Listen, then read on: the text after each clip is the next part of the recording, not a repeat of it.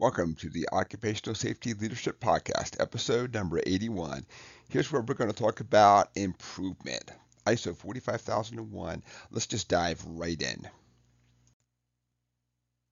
For those of us just joining in, ISO 45001 is a international standard that sets a effective occupational health and safety management framework, basically based off of the Plan, Do, Check Act. And this is where we're going to identify, control, and minimize risks to safety and health in the workplace. Very short section, improvement. This is where we're going to look at how that we're going to take corrective actions to address the non-conformities.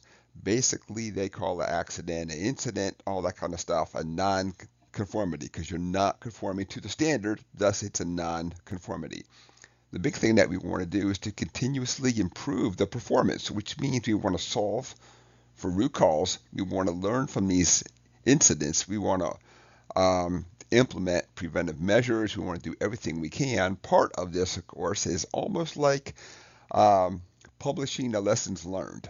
There's a lot of companies that when they go out and implement ISO 45001, say for the sake of argument, they own 10 different plants or places or workplaces, you might find exactly the same situation in a couple of these. So as part of the lessons learned is how do I get the word out to the other workplaces and say, I found this at mine. You probably have the same thing at yours as well. So I think it's a fantastic way of helping to get the word out to make sure, because if it happened once, it can always happen again. So part of this, of course, is we sit down and we monitor and measure the corrective actions that we take. We just don't sit down and say, all right, you do this and you do that and then call it good. We have to actually track these.